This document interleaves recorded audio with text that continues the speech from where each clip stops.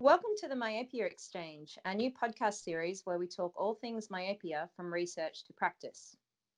Today, I'd like to welcome Professor Mark Bullimore, who with an illustrious academic career across the UK and America is now an adjunct professor at the University of Houston and a consultant extraordinaire to research and industry groups. His body of research includes an extensive contribution to the myopia field, with key recent papers being invaluable reviews on the safety of soft contact lenses in children, the safety of ortho-K, and myopia control, why every diopter matters. Mark is a well-known myopia profile contributor and a lecturer in myopia at major conferences across the world, flying the evidence-based flag. With an extensive grasp of the literature and a pull-no-punches approach, I think Mark and I could probably talk for several podcasts and even pull some punches on each other, all in good nerdy fun. But today we're going to focus on low-dose atropine. Mark, welcome to the Myopia Exchange. Thanks for having me, Kate, and thanks for that nice introduction. Oh, I try my best. So I think we'll get down to it straight away. And what I want to talk about in terms of atropine, there's a lot of interesting views out there in the world, and there's a lot of complexity to the topic. But last year you published a noteworthy review with David Berntsen, which was questioning the evidence on 0.01% atropine. And this has been a key paper in shifting the prescribing tide away from 0.01% and towards higher concentrations. Can you give us a bit of an overview of why 0.01% atropine perhaps isn't all it's cracked up to be? Well, first, what we published was really a letter to the editor, and it was in response to a meta-analysis on atropine that was published in JAMA Ophthalmology. And we've really sort of hit our limit in terms of people talking about atropine and really ignoring the axial length data. So that's really was our purpose there. And the thing that have frustrated a number of us is that there'd been an Academy of Ophthalmology report on it that ignored the axial length data, and this meta-analysis was the last straw, so to speak. So I should give David a lot of credit for really sort of bringing this to my attention several years before. I'd also been something of an atropine dilettante until David sort of said, hey, well, what about this? So I think people have over-interpreted or overly embraced the 0.01% atropine story. And let me just start by pointing out a couple of important features between ATOM 1 and ATOM 2. So the original ATOM study randomized, I think, 400 kids to either atropine or a placebo. And the thing that's often overlooked is that ATOM 1 with the 1% was unilateral dosing. It wasn't a bilateral treatment. And that may not be too big an issue, except when you think about things like rebound, because a binocular vision geek like yourself, Kate, would want to think about both eyes. So one question that comes out from a unilateral dosing study is whether that would affect rebound, because the eyes may be talking to each other somehow. But anyway, I digress. So obviously the key feature of ATOM 2 was that the 0.01%, the lowest dose, which of course was originally intended as something of a control, seemed to slow myopia progression almost as much as the higher doses. But lost in most of the discussion about that is that there was apparently no slowing of axial elongation. So the ATOM 2 kids who are on 0.01 bilaterally, they elongated by about 0.4 millimeters over 2 years. And that was pretty much the same as the control eyes in the original ATOM 1. So you've got no dose, you've got no effect on axial elongation there, even though you had a fairly robust effect on refractive error.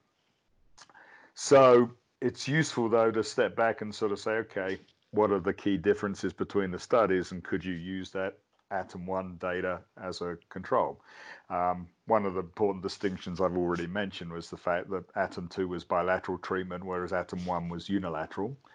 I've heard people say, well, they were different ages. Well, not really. The kids in Atom 1 were 9.2 years at baseline, and the kids on the 0.01% in Atom 2 were 9.5 years. So if anything, you'd expect the Atom 2 kids to progress a little less, being 4 months older, but it's probably a marginal difference. The other thing that I've heard people talk about, and sort of as an important difference between the two trials, is that Atom 1 used ultrasound, whereas Atom 2 used I believe the IOL master, but some other optical method. Now, we know that ultrasound is more variable, but that doesn't mean it's not valid. So if you think about refractive cataract surgeons, they were using it for years and years and years to produce valid results, and on average, really good results as far as cataract surgery. And the same is true for monitoring progression. It's not ideal for monitoring the progression in an individual patient, but when you've got over 100 kids and you're measuring them over time, it provides a very valid measure of axial elongation. So let me stop there and pause for breath. Absolutely. I think that's fascinating to really think about Atom 1 and Atom 2 and how they compare, because it's really on the back of those studies that the popularity of 0.01% atropine has exploded. And as you've said, there's some problems with that data in understanding what the true effect is when there wasn't a control group in Atom 2, and then when comparing back to Atom 1. So do we have better data now? What are newer studies telling us that do have control groups? For example, we have the LAMP study, the 1-year study, which was published last year, and there was 2-year data presented at the International Myopia Conference recently. Are we getting better results from these newer studies? Somewhat. So LAMP is an improvement because, again, they had 100 kids randomized to each of the groups, the 0.01, the 0.025, and the 0.05 atropine, along with a control group. And, so they had nice 1-year data. Now we'll talk about the potency of their drug in a minute, I think. But so certainly you've got a concurrent control group. You've got a group of subjects, control subjects, who are progressing and elongating as you would expect. So in that regards, it's more reliable data, because in the Atom 1 and Atom 2 studies, you're comparing to a historical control, which seems to be reasonable. I mean, the odd, you can say, well, they don't seem to be exactly the same, but they progressed, and they progressed by an amount that you might expect in a group of Singaporean kids. They didn't elongate perhaps quite as much as you would expect over the 2 years. Their 0.4 millimeter elongation over 2 years is probably a little less than the 0.05 or maybe 0.5 or 0.6 millimeters that you might expect in a group of Asian children. But it's not completely unreasonable. But LAMP was certainly another important data point, but it's by no means the final word on the topic. And LAMP does show still that dose-dependent response, that 0.05 and 0.025% had, it appears, increasing efficacy compared to 0.01%. So it does seem to tell that same story, that 0.01% isn't perhaps the savior for myopia control. Yeah, I think that's right, or it may not be the savior, but I think you want to talk now perhaps about stability and whether that played a role. Yeah, I think that's a really interesting topic, of which I've only just recently learned more. So I recently had a chat to Professor James Lockman of Dublin about 0.01% atropine, and he's involved in a study where they had to work very hard to actually get the compound to be stable. So understanding how unstable it is, and how the fact that it has to be compounded means there's likely to be large variability in what we get in the bottle, this could obviously lead to inconsistent results in practice. So how much do you think this could have influenced research results? Yeah, I mean, I haven't talked to the folks in Hong Kong to find out how exactly or who exactly formulated their atropine for the LAMP study. But James is right, it is an issue. I've been on this for about a year without sort of having much data to wave around. But, I noticed at meetings that people were getting variations in the mydriasis they were reporting, all supposedly using 0.01%. So Jeff Wallin and his colleagues presented some data at ARVO maybe 18 months ago, and they really weren't getting very much dilation at all. And it's so I said to them, I said, how do you know you got any active drug? Now other people, have published data where they're getting a much more robust dilation with the atropine, and that led me to sort of question whether there was variations in the potency.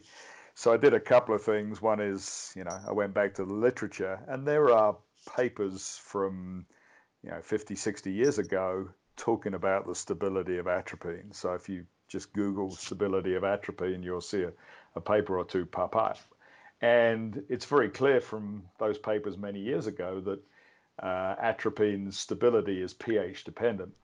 So when you get a bottle of 1% atropine from Alcon or Acorn, wherever you buy it, you'll see that it's buffered between 3 and 6%. So it's quite acidic. On the other hand, when it's being compounded, it's quite apparent from some informal inquiries that most compounding pharmacies are ignoring the pH completely. They're just diluting it without any attention to the acidity of the solution. And that's, how shall I say, that's a problem because unless it's stored in an acidic solution, if you believe the papers that are out there, the atropine is going to be very unstable, and that may be contributing to the results. So as James pointed out on your previous podcast, when you look at the dilation data or the accommodation data out of Hong Kong and the LAMP study, it doesn't seem that they were getting as much dilation or loss of accommodation as they were in ATOM2. And I think that's a very astute observation. Now, the question is, what do you get in practice when you order atropine from a compounding pharmacy in Australia or the US or anywhere else in the world? And I think that's a reasonable question.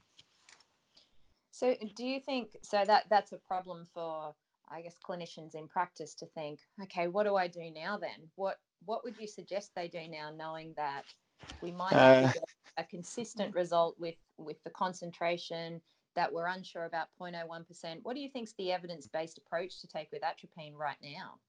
Well, let me use an analogy with glaucoma. I mean, if you put in a patient on a glaucoma drug, whether it's a prostaglandin analog or a beta blocker, you're going to see them back in a few weeks or a month, and you're going to check their pressure.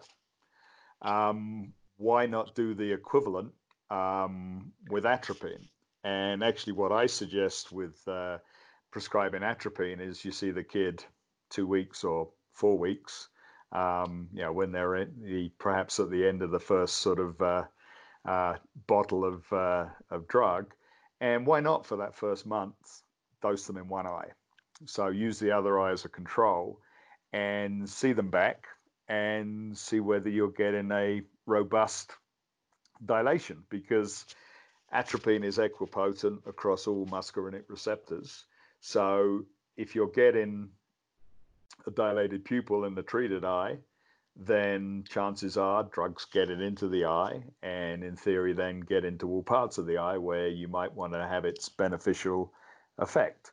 So treat one eye for a month, see the patient back, and look at pupil size. And the reason I recommend just one eye is it's much easier to assess dilation when you've got the other eye as a control, rather than relying on the same measurement conditions when you see them back a month later. So, I The think that's a advantage, really, yeah, sorry, you go ahead. yeah, go ahead. You're going to I was say going to something say it's a nice. really fascinating way of thinking about atropine in that we don't want the side effects. But what you're talking about is using the side effects to assess Hmm. that we've actually got some useful drug hitting the eye. So I Yeah. think that's So, a really fascinating yeah. approach. So, I have the benefit of not seeing patients, so I can just sort of pontificate from my armchair. But I think if you think about what else we would do, whether we're treating IOP or blood pressure or blood sugar, whatever, we take some measurements, and we do have with the eye a nice physiological barometer of the amount of drug that's getting into the eye. And if we're not getting a robust dilation, well, maybe our compound in atropine is not what we think it is. Maybe the drop's not being used. But regardless, you can have a conversation and discuss where you go from here, and basically be the doctor. So the other thing about treating one eye um, separately is you're not going to, if you do that, you can perhaps be a bit more aggressive in terms of the dose right off the bat. So you could use zero point zero 0.02 or 0.05, knowing that the kid's still got another untreated eye, so they're not going to be messed up in terms of their schoolwork or whatever. They're going to still have another eye on which to rely on. So I think you can, rather than, as some people advocate, start with the lowest dose and then increase if necessary, you could start with a more, potentially therapeutic, effective dose. So that's my clinical pearl from somebody who's not really a clinician. I think it's a very interesting way to think about it. And what we've talked about how there's issues with stability of atropine. So obviously, if we have a preparation that is stable and we know it's stable, we're going to be able to trust those results more so. But do you think it's possible to develop a formulation of atropine or a concentration that works but also doesn't have the side effects? Or is that not possible for atropine as a chemical? um, so it's possible, obviously, to um, theoretically produce a low dose atropine that is stable. And the easiest way to do that is to make it acidic. And that, in theory, would make it more stable than it would be in a more neutral solution. Now, the companies that are out there developing atropine and going through FDA trials, they're using a variety of approaches. So, Nevicar, who are furthest along, they are, they have their formulation. They may have some tricks that they've discovered to make it more stable, but they probably can put their hand on their heart and say, hey, this is, and they may have data to suggest it's stable. Um, another company that's working on FDA trials, one I consult with a fair amount, is Inovia. They're the ones who have the microdosing technology that almost sort of puts a little inkjet dot of the drug directly onto the cornea.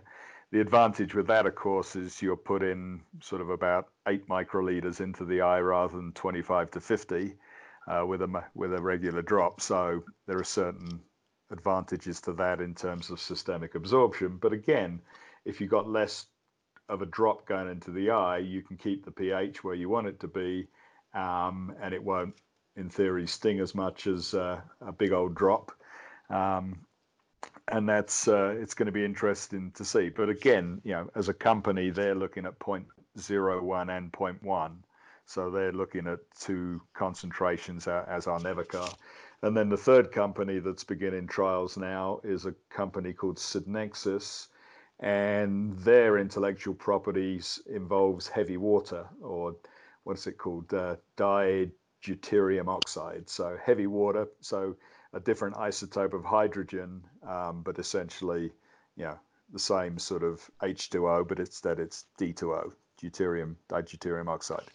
So what they have found, or they believe based on their IP, is that atropine's a whole lot more stable in heavy water than it is in regular H2O. So that's what they're pursuing there, and that's their way of improving the stability of it. But as you and I have both sort of heard from other sources, atropine's a beast to work with. It's not ideal in terms of its stability, and we need to figure out somewhere around this, and that's why these ongoing trials, both in the US and elsewhere in the world, using properly formulated atropine and low dose atropine are so very important. That's fascinating. That's a nice little journey down chemistry lane. So I wonder if we'll have many of our listeners Googling. Can you say what's heavy water? Just if you deuterium is the basically the deuterium is hydrogen with an extra neutron. Deuterium. I can't even say it, but I love it. I love the nerdiness of it. So there you go, guys. I think I've got it. Google that. Yeah. So I'm just deuterium. Yes, deuterium is one of two stable isotopes of hydrogen. The nucleus of a deuterium atom, called the deuteron, contains one proton and one neutron, whereas the far more common protium has no neutrons. So it's just it's a hydrogen atom with an extra, or with a neutron. So full disclosure, my father's a PhD chemist, but he would be proud of me talking about such things. Anyway, but that's out there. So so the question is, of course, once we've got these more reputable formulations, and believe me, the companies that are going through the FDA, they've got to have their ducks lined up as far as stability, far more than a compound in pharmacy would. We may find that 0.01 is, has reasonable effectiveness, but in the meantime, I think, without wanting to throw 0.01% completely under the bus, I think what I've been encouraging clinicians to do is to basically prescribe as high a dose, up to 0.05, that is tolerable in terms of dilation and loss of accommodation. Don't assume you're getting 0.01% in your compounded bottle. So push it a little bit, because our kids, as I think you and I would both agree, deserve the best myopia control treatment that they can get. And we don't want to be prescribing ineffective treatments, whether it's because 0.01% isn't good enough, period, or 0.01% in its currently compounded form is not what it's cracked up to be. So there's still a lot for us to learn, and fascinating chemistry to understand as well. So I think that's the view of atropine. If I think back a couple of years ago, was 0.01% was everything, and then 2018, 2019, 0.01%, chuck it in the bin, and now 2020 is asterisk conditions apply. Let's wait and see, and we'll learn so much more about it. Yeah, and I think we're all going to look a little foolish on a number of levels in terms of how we've sort of embraced it. But I think, as you said, there's a huge asterisk at the moment. But as clinicians, we have the opportunity to control our own destiny and control our own kids' treatment. So do it. Be the doctor. Look how effective it is in terms of dilation and loss of accommodation. Push it to what you think might be the max, and be the doctor. So on that tack, I just want to pivot a little bit and talk about, with atropine, the problem with the mismatch between refractive control and axial length control, which has been found in the studies. So, for example, in the LAMP 1-year study, which did have a control group, 0.01% controlled refractive change by 27%, but only controlled axial length by 12%.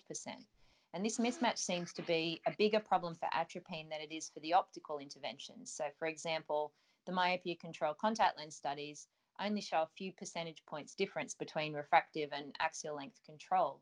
Now, no percentage points comparing studies to studies are problematic, and that's probably a topic for a whole extra podcast. We could talk about that. But just in terms of this mismatch, why do you think this is a bigger problem for atropine than it is for our other interventions? Well, going back to sort of what we learned at optometry school, if we were a cycloplegic kid with 1% atropine, we'd get a maximum cycloplegia, but then we're taught to sort of back off that by about half a diopter due to sort of ciliary tonus. I think regardless of the concentration of atropine, we're seeing some effects on the apparatus, the accommodative apparatus, that cause us to get a slightly bigger effect when it comes to refractive error than we see on axial length. Now, and so that, I think that's what's going on. That makes sense. Yeah. And I guess that makes sense when we're seeing significant side effects. But I guess the thing that might be puzzling for a clinician is that if we're using 0.01% and obviously of questionable stability, which isn't dilating the pupil or isn't affecting accommodation much, or maybe we're not measuring accommodation to test that, then it might not be expected to have much of a cycloplegic effect. But I guess only also with refractive measurements, there's so much more slip in the system, isn't there, compared to an axial length measurement? Yeah, I mean, that 27 versus 12% that you quote from the LAMP study, that 12% is 0.05 millimeters or 50 microns. So that's getting down to the noise and the measurement error of the device. So likewise, 27% for refractive error. That's again, putting that back into diopters, I think it's about a quarter of a diopter. Again, you're down to sort of the measurement variability that you get. So I don't regard those two numbers as being dramatically different, but it is fair to say across all of the percentages or in all of the concentrations in the LAMP study, the refractive effect was larger than the axial effect. So I think that's something to bear in mind as we continue to digest all the data that are coming out from these studies. So can I ask on that topic a slightly provocative question then, particularly in view of we'll see how it goes, particularly in view of our desire to measure axial length in practice, but our lack of access to it. So my favorite publication of yours this year has been the one diopter paper with Noel Brennan. Mm-hmm. And that's the one that's entitled, for those of you myopia profilers who haven't read it, you should read it. It's entitled Myopia Control, Why Every Diopter Matters.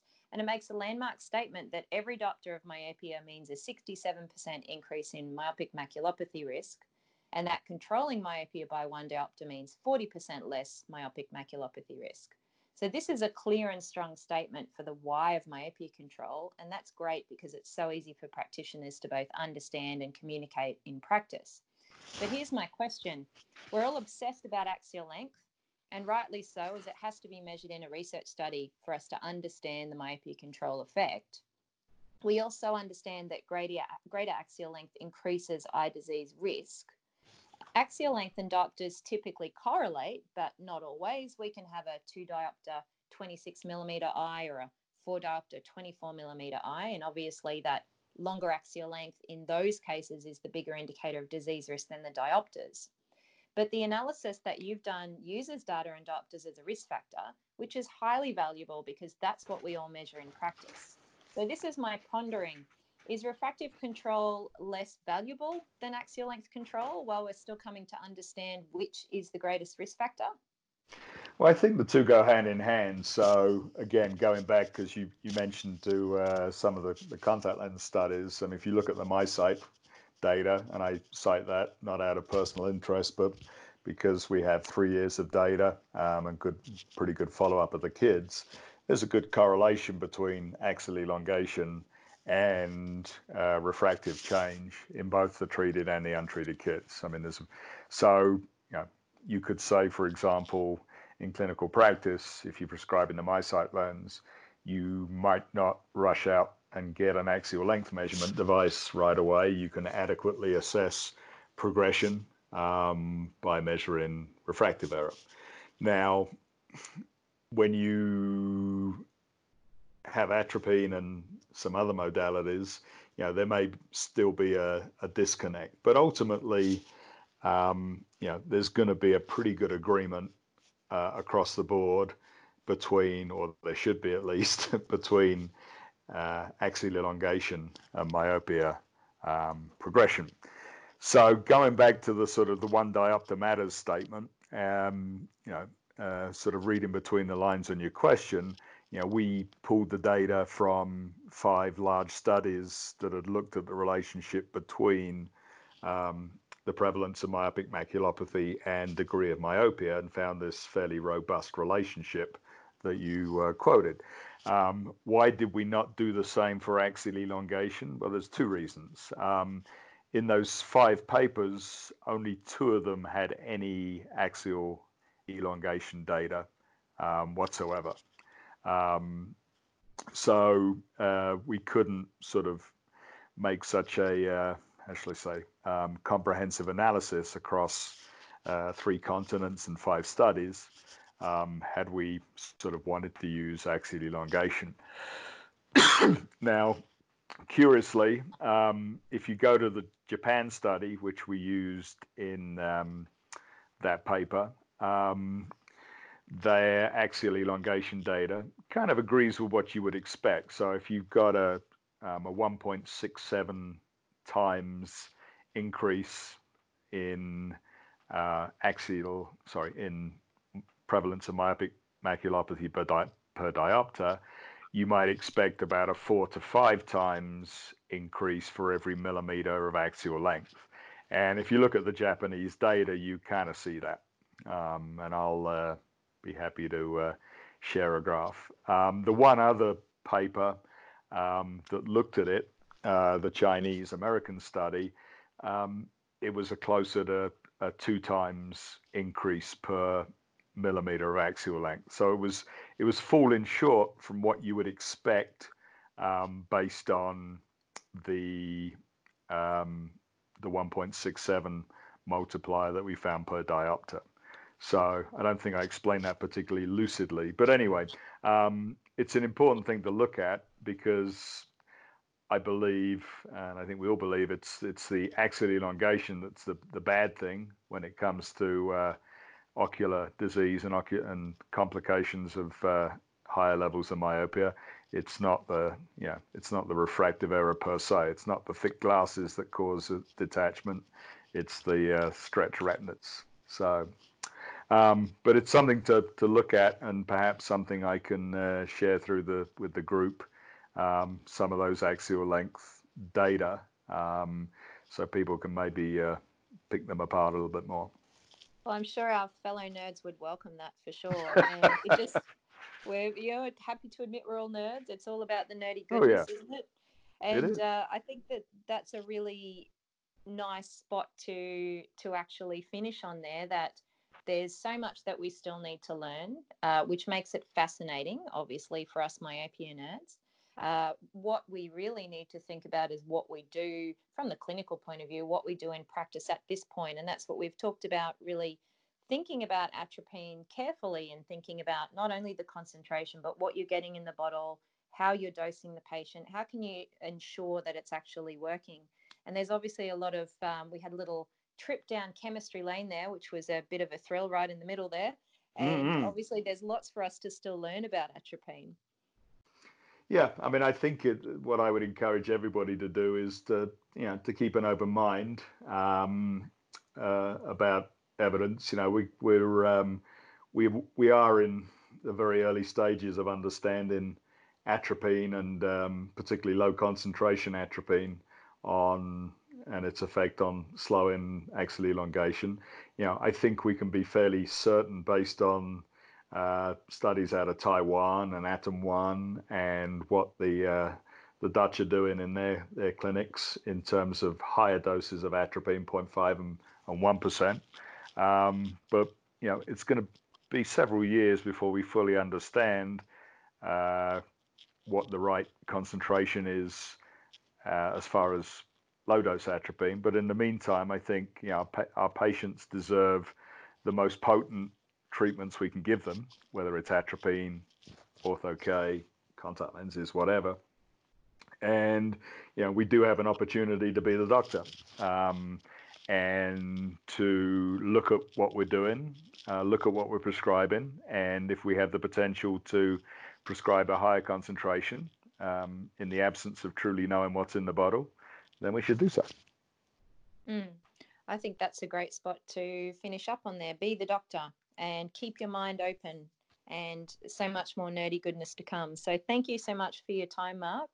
I'll let you get back to your Thursday and your Thanksgiving weekend coming up. Yep, we went out for about 4 miles of snowshoeing this morning. We had 3 feet of snow up in the mountains earlier in the week, so we went out and enjoyed that.